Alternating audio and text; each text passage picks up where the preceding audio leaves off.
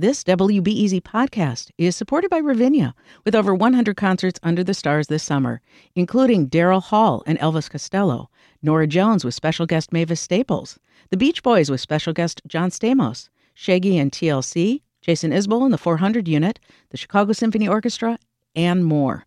Their 30-acre park is nestled in a gently wooded area. Bring your own picnic or eat at one of the park restaurants. Tickets available now only at ravinia.org. This WBEZ podcast is supported by the American Foundation for Suicide Prevention. Suicide is a topic that hides in the shadows. It's time we talk away the dark, learn how to spot the warning signs for suicide, and how you can have an open, caring, real conversation to help save lives. Visit the American Foundation for Suicide Prevention to watch the new short film and learn more at afsp.org/talkawaythedark. I'm Becky Beebe in for Sasha Ann Simons, and this is Reset. Today on the show, what the escalating conflict between Russia and Ukraine could mean for you. President Biden has imposed sanctions on Russia in response to Russian aggression in Ukraine. Here he is making a few points on the matter in an afternoon address yesterday. Yesterday, Vladimir Putin recognized two regions of Ukraine as independent states. This is the beginning of a Russian invasion of Ukraine. Who in the Lord's name does Putin think gives him the right to declare new so-called countries on territory that belong to his neighbors? So what does the escalating conflict mean for Ukrainians and the NATO alliance? And how might the new sanctions against Russia be felt back home in the U.S. and in Chicago? Here to share his insights is Democratic Congressman Mike Quigley. He's a member of the House Intelligence Committee. Congressman, welcome to Reset. Thank you. Glad to be back. It's good to have you. So we just heard President Biden say an invasion of Ukraine has begun, but, the foreign policy chief for the European Union said he wouldn't call it a full-fledged invasion yet. Why is there mixed messaging on this?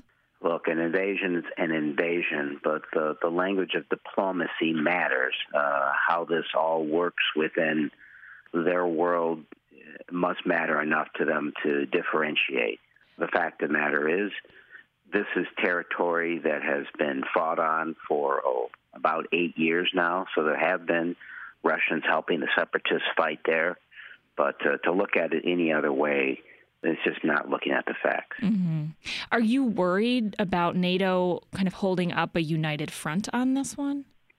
Not really. I mean, I sort of saw this part coming, but if I give the president credit for anything, it is I think he's brought the West, and particularly NATO, together in a much more unified fashion that we might have thought happened if we saw the early language from, for example, the German chancellor. Mm-hmm. The fact that they got on in halting the Nord Stream 2 pipeline in the manner in which they did and the timing in which they did is giving me a hope at this point. Mm-hmm. So as a member of the House Intelligence Committee, you are privy to a lot of the same classified information as President Biden.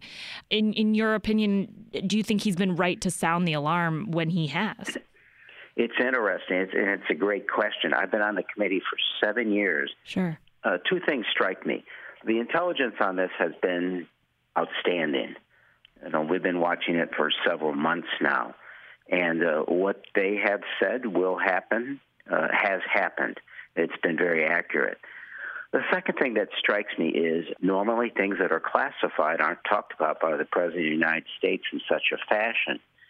But he's done this as a strategy with our Five Eyes NATO partners, Great Britain in particular. They called out Putin and his plans ahead of time. For example, on the false flag issue, made it much more difficult for Putin to have any credibility, as a pretext for the invasion when this information was brought and made public. The fact that you were telling the world what Putin was going to do made it much more difficult for Putin to do those things and explain them away in a different fashion. So rarely does the intelligence community and the State Department and the executive branch sort of announce what the intelligence is telling them. They aren't saying what the intel is, but they're summarizing it, and they're doing it in a fashion to really counter what former KGB Putin is fond of doing, manipulating the world. You cut off his path toward that end. And I think it's been particularly effective. Mm-hmm. So you mentioned you've been a member of this committee for 7 years, and you also referenced the unrest in the region back in 2014 when Russia annexed Crimea. That's a peninsula in the southern edge of Ukraine. I'm wondering how this current situation compares to what was happening in 2014. I think the first thing that strikes me is that there wasn't a unified coalition in 2014. They weren't as organized. They weren't as together in response to this. I think the second thing that's important is that Ukraine wasn't nearly as prepared. Their military wasn't nearly what it is now in terms of preparation. On paper, it's clearly still outmatched by the third largest army in the world. But at the top of my head, those are two things that differentiate what took place in 2014 and now. Obviously, it's still against international law. It's still the worst of what the Russians do. But I think the response will be more appropriate now. Well, as we heard in the audio clip from Biden's speech, on Monday, Russia recognized the independence of 2 additional regions in Ukraine. And I'm wondering, from your take, how significant of an escalation is that alone, just taking on these 2 pieces? Look, I think you have to put it in totality, right? What tells you should be concerned. So that's just one element of it. This is a buildup to 190,000 troops, not a withdrawal, as they stated. The evacuation of civilians in the east, the removal of a U.S. diplomat, the missile test, the full Kremlin playbook in full force, cyber attacks, disinformation, psychological warfare, the use of energy as a coercive use. That's the kind of things you see. Now, the other provocations, the shelling of the kindergarten, troops to separatist region, recognizing their independence, that's just an element of the provocation. It's a very serious one, but it's a step toward what we assume Putin is intending to do, which is a greater invasion. So let's go over the new sanctions announced yesterday. Just quickly recap what those were. No, I think the fact that they went after 2 of the biggest financial institutions there, the fact that it was a unified effort with European allies, I think it's significant. One that was tied to, that holds assets for the Russian military. Those are significant. I think the second thing is, for those who say, well, why didn't you do more? And the bottom line is, coupled with Nord Stream 2, this is pretty significant, and you have to hold something in reserve. There's still more out there that are pretty dramatic. I think there's still more out there that would affect Putin himself personally and his closest allies within his administration. But at this point in time, I think it was a good first start toward this end. I think the next major effort, if you're very serious on sanctions, is to cut the Russians out entirely from the SWIFT international payment system.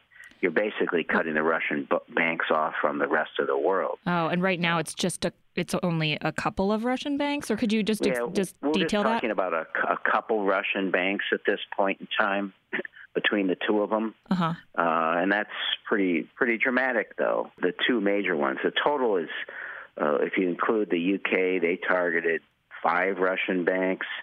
So what you're seeing here is a coordinated effort across NATO, and some of those most by them freezing assets and a ban from visiting areas in Europe as well. And you mentioned Germany suspending the national gas pipeline with Russia. You're saying you think that both of these coupled together is effective. Are you getting any intelligence today that tells you that? Obviously, I can't talk about what I'm briefed on in that vein, but I would just say, doing what I do, these are significant first set of sanctions. I think the most important one in terms of what Putin cares about is Nord Stream. I'll say this. I think he cares more about Ukraine than Nord Stream. I think he's already made that calculus in his mind, and those calculations he's intending to go forward. So it's important to say these first round of sanctions are significant. They aren't more just because you have to hold something else there. Mm-hmm. I think that you have to ask yourself, what does Putin care about? In the final analysis, what Putin wants is to restore, and he can't be appeased on this, to restore the former Soviet Union in almost a romanticized manner. And I think that begins with Kyiv. Mm-hmm. So, and then the second thing he wants is the U.S. out of Europe and NATO to not exist and certainly not have a presence in Eastern Europe. Mm-hmm. So I think that, we talk about the sanctions, but I think the other thing that the Allies are doing that's incredibly important is posturing troops in the East and bolstering the Ukrainian military. The tank sale to Poland is just an example. Give Putin the opposite of what he wants. Let him know that if he does this, what he really will have is a much larger NATO presence at his doorstep. Sure. Congressman, I want to ask if, with Russia's expansion into Ukraine being a sign, do you think that's a sign of the U.S. decline in shaping global policies? My initial concern isn't that it's a decline in how the U.S. shapes this. It's did Putin see NATO as continually weak, and this was a greater opportunity to strike? Mm-hmm. I think, if anything, what this has done, and I believe, again, that Putin underestimated the Western response, is I think this is a sign to the rest of the world who is watching this. I think Beijing is watching this with an eye on Taiwan. Mm-hmm. I think the response so far would give the opposite indication, that if push comes to shove, NATO can be unified and is unified, and that the U.S. can play a significant role in that. So perhaps that was in Putin's mindset when he made the decision to do what he's done so far. Mm-hmm. But I think to the rest of the world, it's the opposite. Mm-hmm. What are your thoughts on how this situation could impact Chicagoans? I try to remind folks that, and I see the polling that shows this has a low degree of interest by Americans overall. So the best way to describe this is, if I can't appeal to your heart, I need to appeal to someone's brain on this. This is a sovereign democratic nation at Putin's doorstep. They've been fighting the Russians for 8 years.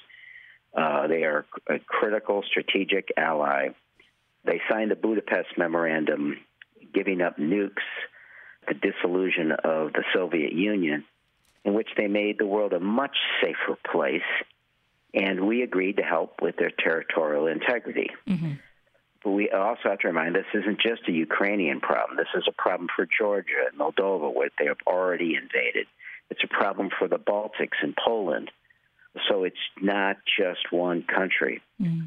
What I would also tell folks, it's hard to imagine that Putin won't retaliate, right? I'm concerned about cyber attacks, similar to what we've already seen, but at greater force.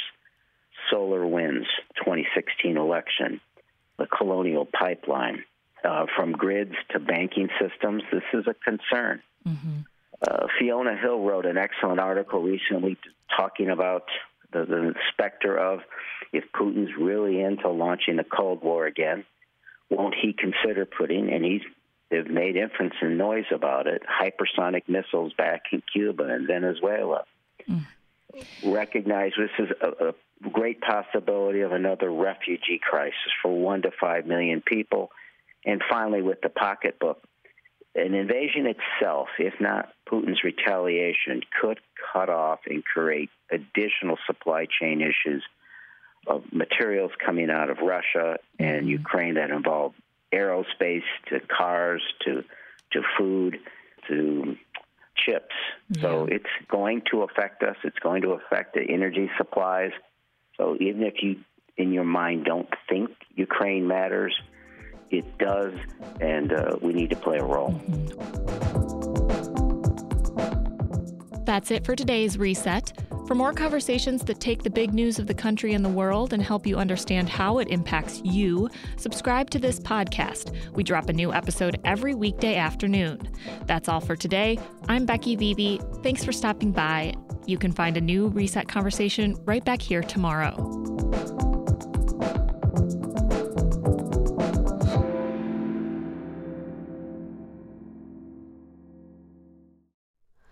Hi, it's Terry Gross, the host of Fresh Air. We bring you in-depth, long-form interviews with actors, directors, musicians, authors, journalists, and more. Listen to our Peabody Award-winning Fresh Air podcast from WHYY and NPR.